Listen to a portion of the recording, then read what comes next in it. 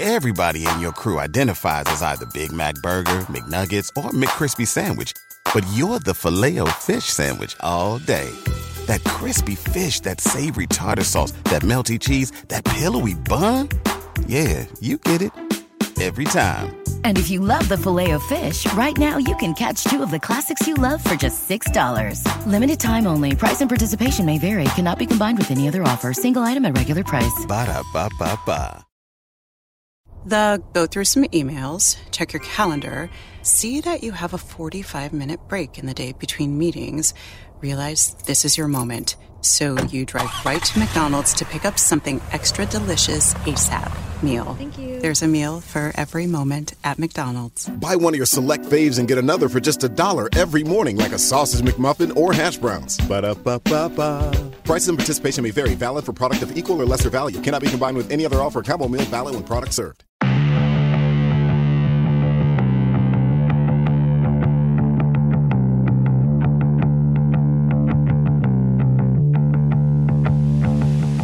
Hello, and welcome to episode number 81 of the LSR podcast. My name is Matt Brown, joined each and every week by the brightest minds in all of the gaming industry. We have with me Dustin Gowker. We have Adam Candy. You should be following them already on Twitter if you are not, at Dustin Gowker, at Adam Candy. That is 2 E's, no Y. If you want to do me a favor, I'm not even going to say if you hate yourself. If you want to do me a favor this holiday season, you can unfollow me at Matt Brown M2, and it'll save yourself as well for all of my horrible takes on everything that goes on here. We are on Apple, Spotify, Stitcher, and Google. So please go in, subscribe, rate, and review. We really do appreciate all of that. Helps us climb up the charts and helps more people find this podcast. We will talk some states and what we are looking at on the horizon. We'll talk some deals as well that are going down. But let's kick things off here, Dustin, with Flutter. And we have talked about, if you are not familiar with Flutter, Flutter is a gaming behemoth now, and it is, only recently Flutter. There was a Paddy Power Betfair you would probably remember a little bit better as far as the naming of the group and everything. But when you really go down the holdings from Flutter, it is absolutely massive. Every different form that you can get in gaming as well. They have poker, they have DFS, they have sports books. So they are going ahead and gobbling up the rest of an American company over here. Yeah, and I don't think this is a huge surprise, just the timing of it is, but they bought the rest of 37% of FanDuel Group at a $4.2 billion deal. Remember back in 2018, Flutter bought a majority stake in FanDuel to press ahead with legal sports betting and the possibility of online betting in the United States. So not really a shock that they're continuing going down this path. And, it's actually, you could argue this is a pretty good deal for Flutter in terms of the value they're getting, that they get the remaining, almost a third of FanDuel, which is the leading sports betting operator in the United States by far, pretty well ahead of DraftKings in every market, doing well in online casino as well. So this is a consolidation that I think we kind of saw coming. This didn't need to happen right now, but it seemed like it was just in the cards, and they decided to go ahead and do that. Flutter, like you said, big company, also runs Fox Bet, TVG for horse racing, lots of things in the United States, and will continue to be a big part of U.S. sports betting and online gambling moving forward.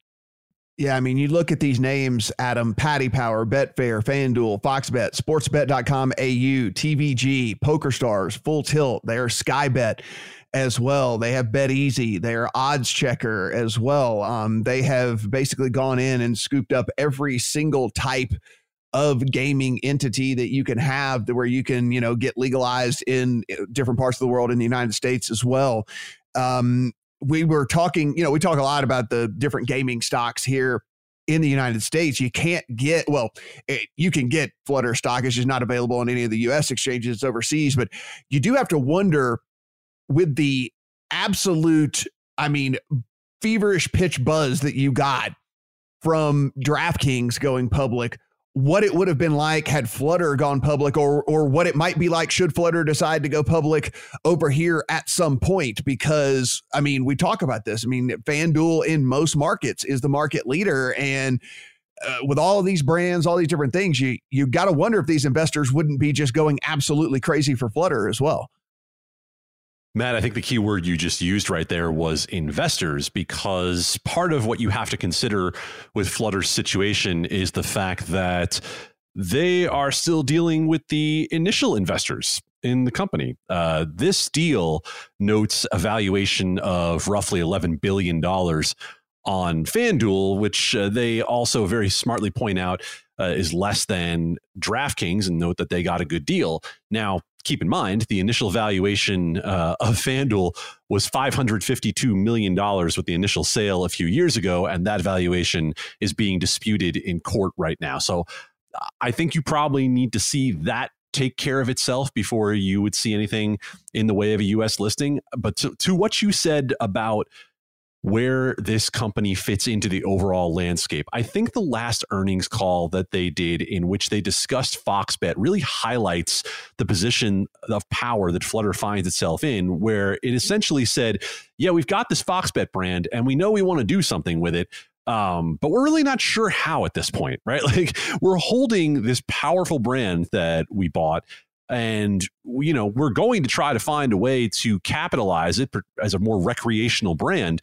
But essentially said FanDuel is so strong right now that you don't want to cannibalize FanDuel, and you're trying to figure out the right way to deploy Fox Bet. So it's assets upon assets for Flutter, and there's quite a bit of power to be felt from that company for the next few years. And Dustin, we say this about every quarter on this podcast, and I think this is as good a time as any. We hear these valuations of FanDuel and DraftKings and things like that. And, you and I were up at 2:00 in the morning, like a middle of the morning vote, to where it kept these companies basically in business. And it's just so crazy to think what the landscape would look like right now had that vote in New York gone differently. Yeah, the daily fantasy, there's two big pivot points, right, for FanDuel and DraftKings. It was that the daily fantasy sports being legalized and then setting the stage for more legalization and legal clarity across the country over the last several years, to the point where it's not even a question really anymore in most jurisdictions. And then the Supreme Court decision. There's a real question of what DraftKings and FanDuel would be doing right now if PASPA had not been repealed, and they certainly would not be combined $30 billion in valuations for sports betting. Right. It is. I don't say I think about that all the time, but there is an alternate reality where FanDuel and DraftKings are probably not around anymore, or obviously still just doing DFS and not really. Maybe that's growing without sports betting, but it is a wild thing to think about, that where these companies have come from and how they've benefited from legal sports betting in the past couple of years. Adam, Ohio, a prized state out there that we have talked about several times on the podcast here. We are looking at, a situation where things might have started already getting doled out there in Ohio. Yeah, it's pretty clear by the way that this new bill looks that what once was kind of a mystery of a market is pretty darn straightforward now, if this is the bill that gets through. So Senator Eklund talked to our Matt Waters, and it was an interesting interview in which he kind of said, yeah, if we want this to get through, if we don't want the powers that be, and I'm paraphrasing that, to scuttle this bill, we needed to cut it first from 3 skins or online brands to 2, and now all the way down to 1 per casino. So you were initially looking with the 11 casinos at up to 33 brands in the market, 22 with the first iteration, and now the second iteration down to 11. Now, there's an interesting piece to consider with this, because this is a bill that has been going on for the better part of 2 years. The biggest sticking point prior to the election was who will control it, right? Which governing body will control it? But now we get down to kind of brass tacks of who will really control this market. And we're not so much worried about the regulator, we're worried about which brands. And there's a great point to be made here. Colorado has the potential for nearly 3 dozen brands, and you've got the big boys in there, and you've got a number of smaller operators trying to make it work, but it's not the easiest thing in the world to capitalize those brands, right? It's not easy to grab market share when you have the behemoths in the same market. And so how many brands could Ohio really support? Right? This isn't California or Florida. You don't have that kind of population. Yes, it's a big state. Yes, it's a big prize, as you mentioned, but we might be a little closer to what the market can viably support. Now, this bill was just dropped in committee. It is a substitute for a previous bill, and there's still miles to go here before it ultimately is passed. But it feels like this is one of those things where the behind-the-scenes compromise has been worked out, and it's just a matter of getting the right people in line for the votes, which should be, hopefully, for the sake of Ohio sports betting, something that's already been discussed. So, Dustin, we look at what's going on in some of these states, and certainly whenever we start to look at how some of these things might play out in the states where we have not legalized yet, we see the early success in New York, in New Jersey. We see the success in Colorado going on. Why is this single skin model seeming to be at least the de facto starting point for a lot of these conversations, whereas we've seen the success that competition brings in these other states? I mean, here's the why. If you're a casino and you are tethered to, you have to be tethered to a casino, and that happens almost in every state, right? If you're want to do sports betting, you have to be tethered to a land-based casino. Now, if you only have one skin, that makes it a lot easier and cleaner for you if you're the casino that holds that license, right? You don't have to deal with negotiating with a bunch of other people. You, in theory, can just take all of that market share for yourself and not split it up across a bunch of different brands. There's a lot. It's limiting competition for lack of a better term. That's what it does. And so it consolidates the power to just the people who hold those casino licenses. So that makes some amount of sense at that point. Yes, you're right. We've seen places with multiple skins, New Jersey among them, that they've done well with that, and you have multiple revenue streams by having multiple partners, and you don't put all of your eggs in one basket. So it could be short-sighted. It could make sense depending on where you are. Clearly, New York this idea is floating around of a single skin possibility as well. You could definitely argue in New York that that's not the right way to go. It does have that large population that Adam was talking about to have a number, to have any amount of skins really that you want. Even in New Jersey, where we have a couple dozen, we don't need necessarily a couple dozen skins in New Jersey, but it does continue to help create a competitive marketplace that's vibrant and robust. So yeah, it's a weird dynamic, but if you're a casino that holds the power in a state, you can see why that's attractive. It might be short-sighted, but that's why the dynamic exists in states like this, like Ohio and New York. Adam, I guess before we move on with this, I mean, one of the things I guess is that we've talked about here, and the reason why we're at least a little critical of this whole single skin thing is just for the fact that from a consumer standpoint, there is a business aspect to this, we understand, but from a consumer aspect, we obviously know, we've seen this play out in some of the states already, that competition is good. Not only does it spark innovation and it keeps people on their toes and all that, but, also for the consumer, it makes it to where they're not allowed to, well, they're allowed to, but they can't really viably, put out a bad product because there's somebody else out there that's going to put out a good product and better lines or better technology or whatever it might be, more offerings, and you're just going to lose. And so, this, especially in a state like New York and whatnot, it just seems so incredibly short-sighted to make it to where, as many people as that want to pay the money that needs to be paid, that want to pay the money to try to acquire customers. That's the other thing. I mean, even for the local economy, that I think that people don't talk about enough outside of the tax dollars that go into all these things is the revenue that's generated through different media sources, through whatever. I mean, because sponsorship deals for whatever, because they're trying to acquire customers as well. So I don't know, limiting all that just seems a little nuts to me. Your free market ideals have been noted, and will be these ideas will be delivered to the folks in Ohio and New York.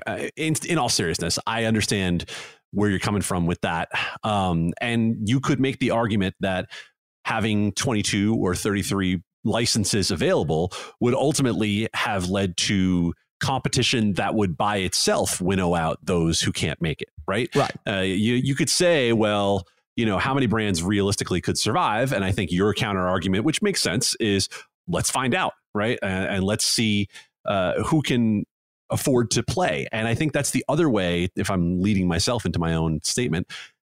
If you set the license fees in a certain place, then you're kind of taking care of that in the first place, right? So it's obviously some interests at work here. I think Senator Eklund made that pretty clear in his statements to Matt Waters, and I think the question incumbent upon us is what interests in particular. Like when we look at Illinois, it's pretty clear that Bet Rivers drove most of the political machinations that happened in that state. I think the question is who's doing it in Ohio. Well, I got you here. Why don't you update us on Missouri? Oh, well, I'm sure I'm already here. Yes, Missouri has 3 bills that if you have seen these bills before, that's because you were paying attention last year. Missouri is going to try again here in 2021. I would have put Missouri last year at about a 50-50 to get something done. They've tried for 3 years now to get sports betting up and running. The first year, it was one of the only bills in the country that had an integrity fee put in it. And there is still one out there that would do that. There are 3 bills to consider, though, and there are varying tax rates. There are varying license fees, the uses of integrity fee and official league data. But it does seem like when we get 3 bills from 3 different senators, that there's at least the will to have the conversation that maybe we can come to a compromise and get at least one chamber behind this and see where we can go. So it does seem like there's a little momentum in Missouri. Dustin, we love numbers here on the podcast. Let's take a look at the ones coming out of Indiana. Yeah, we got Indiana is usually the first state to report, or one of the earlier states to report that's in every given month. So we get their numbers first to see kind of what things are going to look at. We have November's numbers, $250 million wagered in November. That's a new record in Indiana. Again, pretty vibrant marketplace there. Lots of online betting. Indiana's been around for just over a year now. So, this is further evidence that sports betting is going to be resilient and continue to grow in these robust online markets. And like we're talking about before, competition is a good thing. Just about, I think there were about a dozen online brands in Indiana. So lots more room to grow. It's also interesting that it's, even with Illinois launching its online sports betting and Chicagoans not needing to go to Indiana, that it's been, Indiana's still growing, not really seeing any pullback from the lack of access maybe to Chicago bettors, even though they still could be crossing the border and betting there. So anyway, a big number. And I think it presages probably some more big numbers in November in other states as we get more numbers here in the next few weeks. We are, one of the casinos that if you were in the poker world back in the day, which you and I were, you are very aware of Foxwoods Casino. It would host, some of these really high profile poker events that would be televised every single year. I don't think people even realize how massive Foxwoods Casino is in Connecticut, and a number, the sheer square footage of casino there is just massive. I was able to go there one time and I was just floored as to how big that casino was there. And while we are, striking up deals, and we talk about all these sites getting deals in these different various states, looks like we have one with Foxwoods as well. Yeah, all of a sudden we have a lot of chatter about Connecticut legalizing sports betting. We've been talking about Connecticut trying to legalize something for quite a while, I'm pretty sure, at least going back several years, and daily fantasy sports included. But DraftKings did a deal with the tribe that owns Foxwoods Resort, like you said. If you're going to do sports betting in Connecticut, it's going to have to involve both of the tribes there at a minimum. Mohegan Sun also there. They run the 2 casinos. Those are the 2 casinos that are in the state. So DraftKings striking a deal, and then all of a sudden we had all sorts of important people in Connecticut also saying things about sports betting. The governor there says he's going to put it on his radar as a key lawmaker.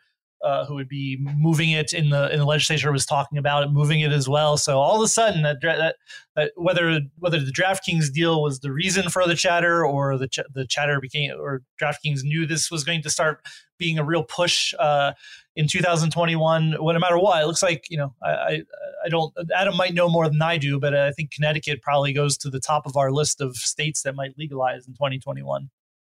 Yeah, Adam, do we look like we're a go here in Connecticut?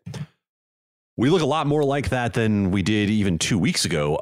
I would still keep a little bit of caution when it comes to Connecticut, because you really ultimately do have to have both tribes on board, the Mashantucket Pequot and also the Mohegan. You need to make sure that you have all of those ducks in a row. And remember, there are some massive finances at issue here. You're looking at, you're looking at 25% of slot payments from these tribes in the two major casinos going into the state budget. So anything that gets that much money at stake, when we talk about having to renegotiate compacts and deal with tribal exclusivity, is something that is going to be tricky. And I think the exclusivity piece remains at issue. Rodney Butler, the chairman of the Mashantucket Pequot, said that as well, that, if this operates through tribal compacts, was in his quote in his statement. So I think I would hesitate a little bit to put Connecticut all the way at the top of the list, just because of some of the potential complications. But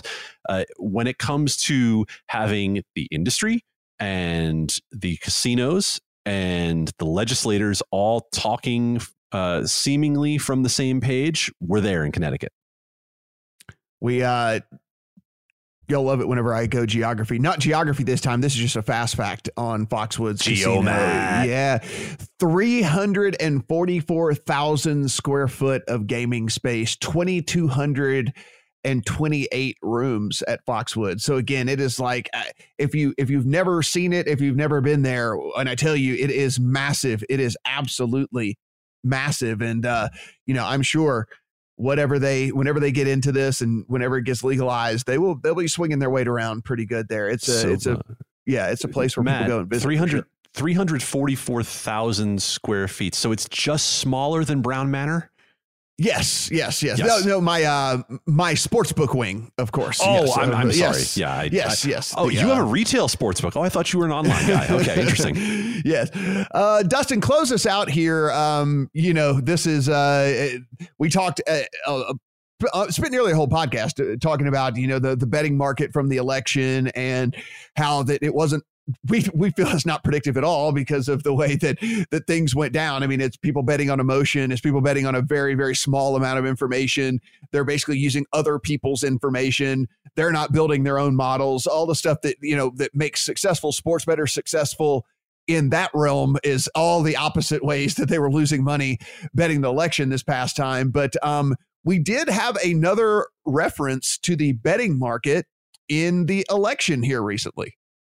Yeah, I mean, this is just a wild one, right? Obviously, we stay out of the politics here outside of what's going on in state legislatures, but we had our president, Donald Trump, tweet about the election and betting. So his tweet just yesterday says, at 10 p.m. on election evening, we are at 97% to win with the so-called quote unquote bookies. So kind of wild intersection with the stuff we do. I mean, first things first, I think we'd all agree that Donald Trump lost and Joe Biden won. There's no election fraud. I think we can all agree on that here. Maybe our listeners don't agree, but I think that's pretty stone cold fact. He's using this to say that somehow indicates that he should have won or actually did win the election, even though, as we talked about in that past podcast, this the gamblers were not onto this. They were not aware of how votes were coming in and markets reacted poorly, and people were betting a lot of money on Trump when they should not have been, when we kind of knew that the late counts of the votes from mail-in and absentee voting would swing toward Joe Biden, who's going to be our next president. So also, and a side note to all this, again, this is he's probably referring to a lot of offshore. There's a lot of betting on the election in the UK. So Betfair was out there putting a lot of information out there about what's going on in the with the booking of the presidential election, but he was nowhere near 97% by anything that I saw in the odds from election night. I think he might have been at something like 80% if with the most aggressive odds that were out there at the peak of election night, but it was more like might have been more like a 1 to 2. More like 67%, I think was maybe the average. I'm not sure. Again, I didn't go back and look at what the odds were at all the different sports books, but it was not 97% to win at any sports book, offshore or UK. Yeah, I think the most I saw, he was kind of like minus 550, which translate percentage wise into about 85%.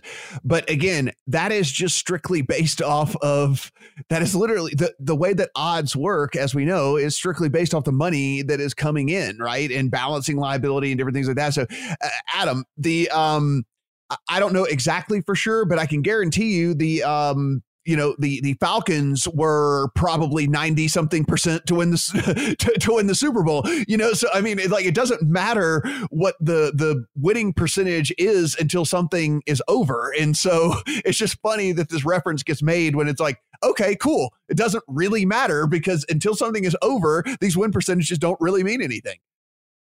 More than 300 electoral votes have been certified for Joe Biden by the process that we have used since 1776. If I know my government history class from high school at all, this is the process we set out a long time ago. This is the first time that we have had someone try to, I don't know, use offshore bookies on his Twitter account as a reason why he should be able to invalidate the votes of the people. This is stupid.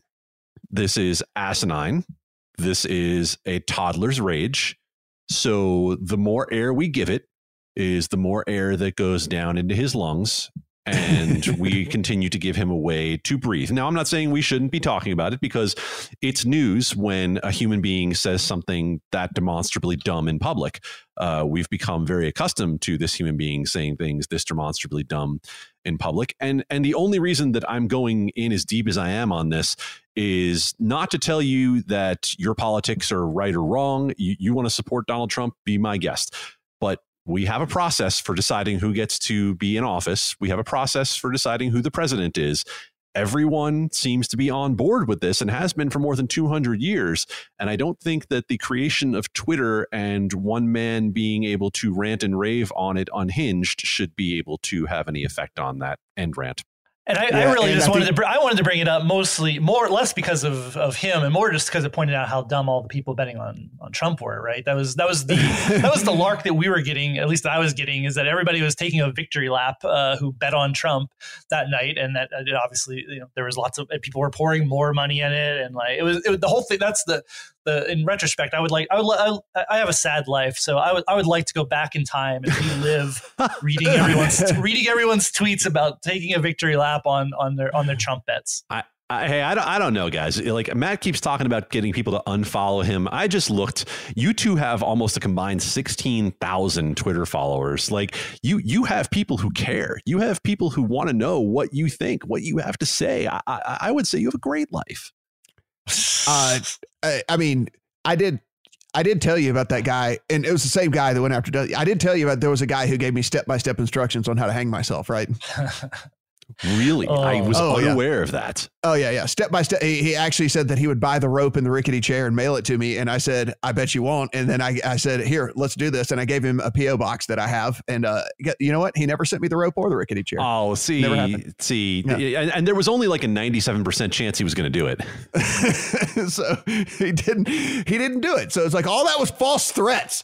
He was like, told me he would buy the rope and the rickety chair for me to hang myself, and he didn't do it. So I do nothing to try to gain Twitter followers. I feel like I actively try to lose Twitter followers. Everything I do, I tweet whatever's in my brain, for better or for worse. That's probably for worse, but it entertains some people. Some people just go away, and I live with that. But by the way, I think you also just described how the president makes his tweets as well. I have some ideas in my brain. I'm actually trying to drive people away. Somehow people come to it. Agreed. Oh boy, that's good stuff. But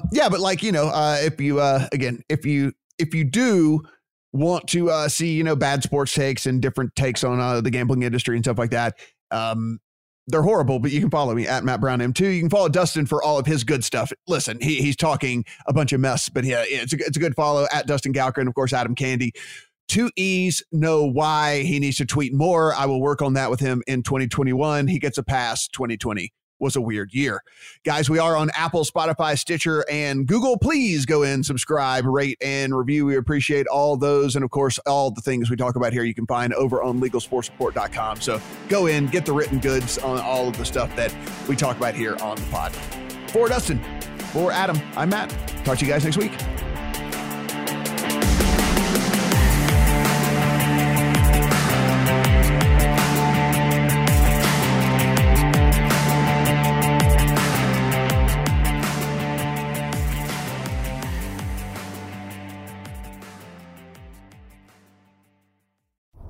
Go through some emails, check your calendar, see that you have a 45-minute break in the day between meetings, realize this is your moment. So you drive right to McDonald's to pick up something extra delicious ASAP meal. Thank you. There's a meal for every moment at McDonald's. Buy one of your select faves and get another for just $1 every morning, like a sausage McMuffin or hash browns. Ba-da-ba-ba-ba. Prices and participation may vary. Valid for product of equal or lesser value. Cannot be combined with any other offer. Combo meal valid when product served. Everybody in your crew identifies as either Big Mac Burger, McNuggets, or McCrispy Sandwich. But you're the Filet-O-Fish Sandwich all day. That crispy fish, that savory tartar sauce, that melty cheese, that pillowy bun. Yeah, you get it. Every time. And if you love the Filet-O-Fish, right now you can catch 2 of the classics you love for just $6. Limited time only. Price and participation may vary. Cannot be combined with any other offer. Single item at regular price. Ba-da-ba-ba-ba.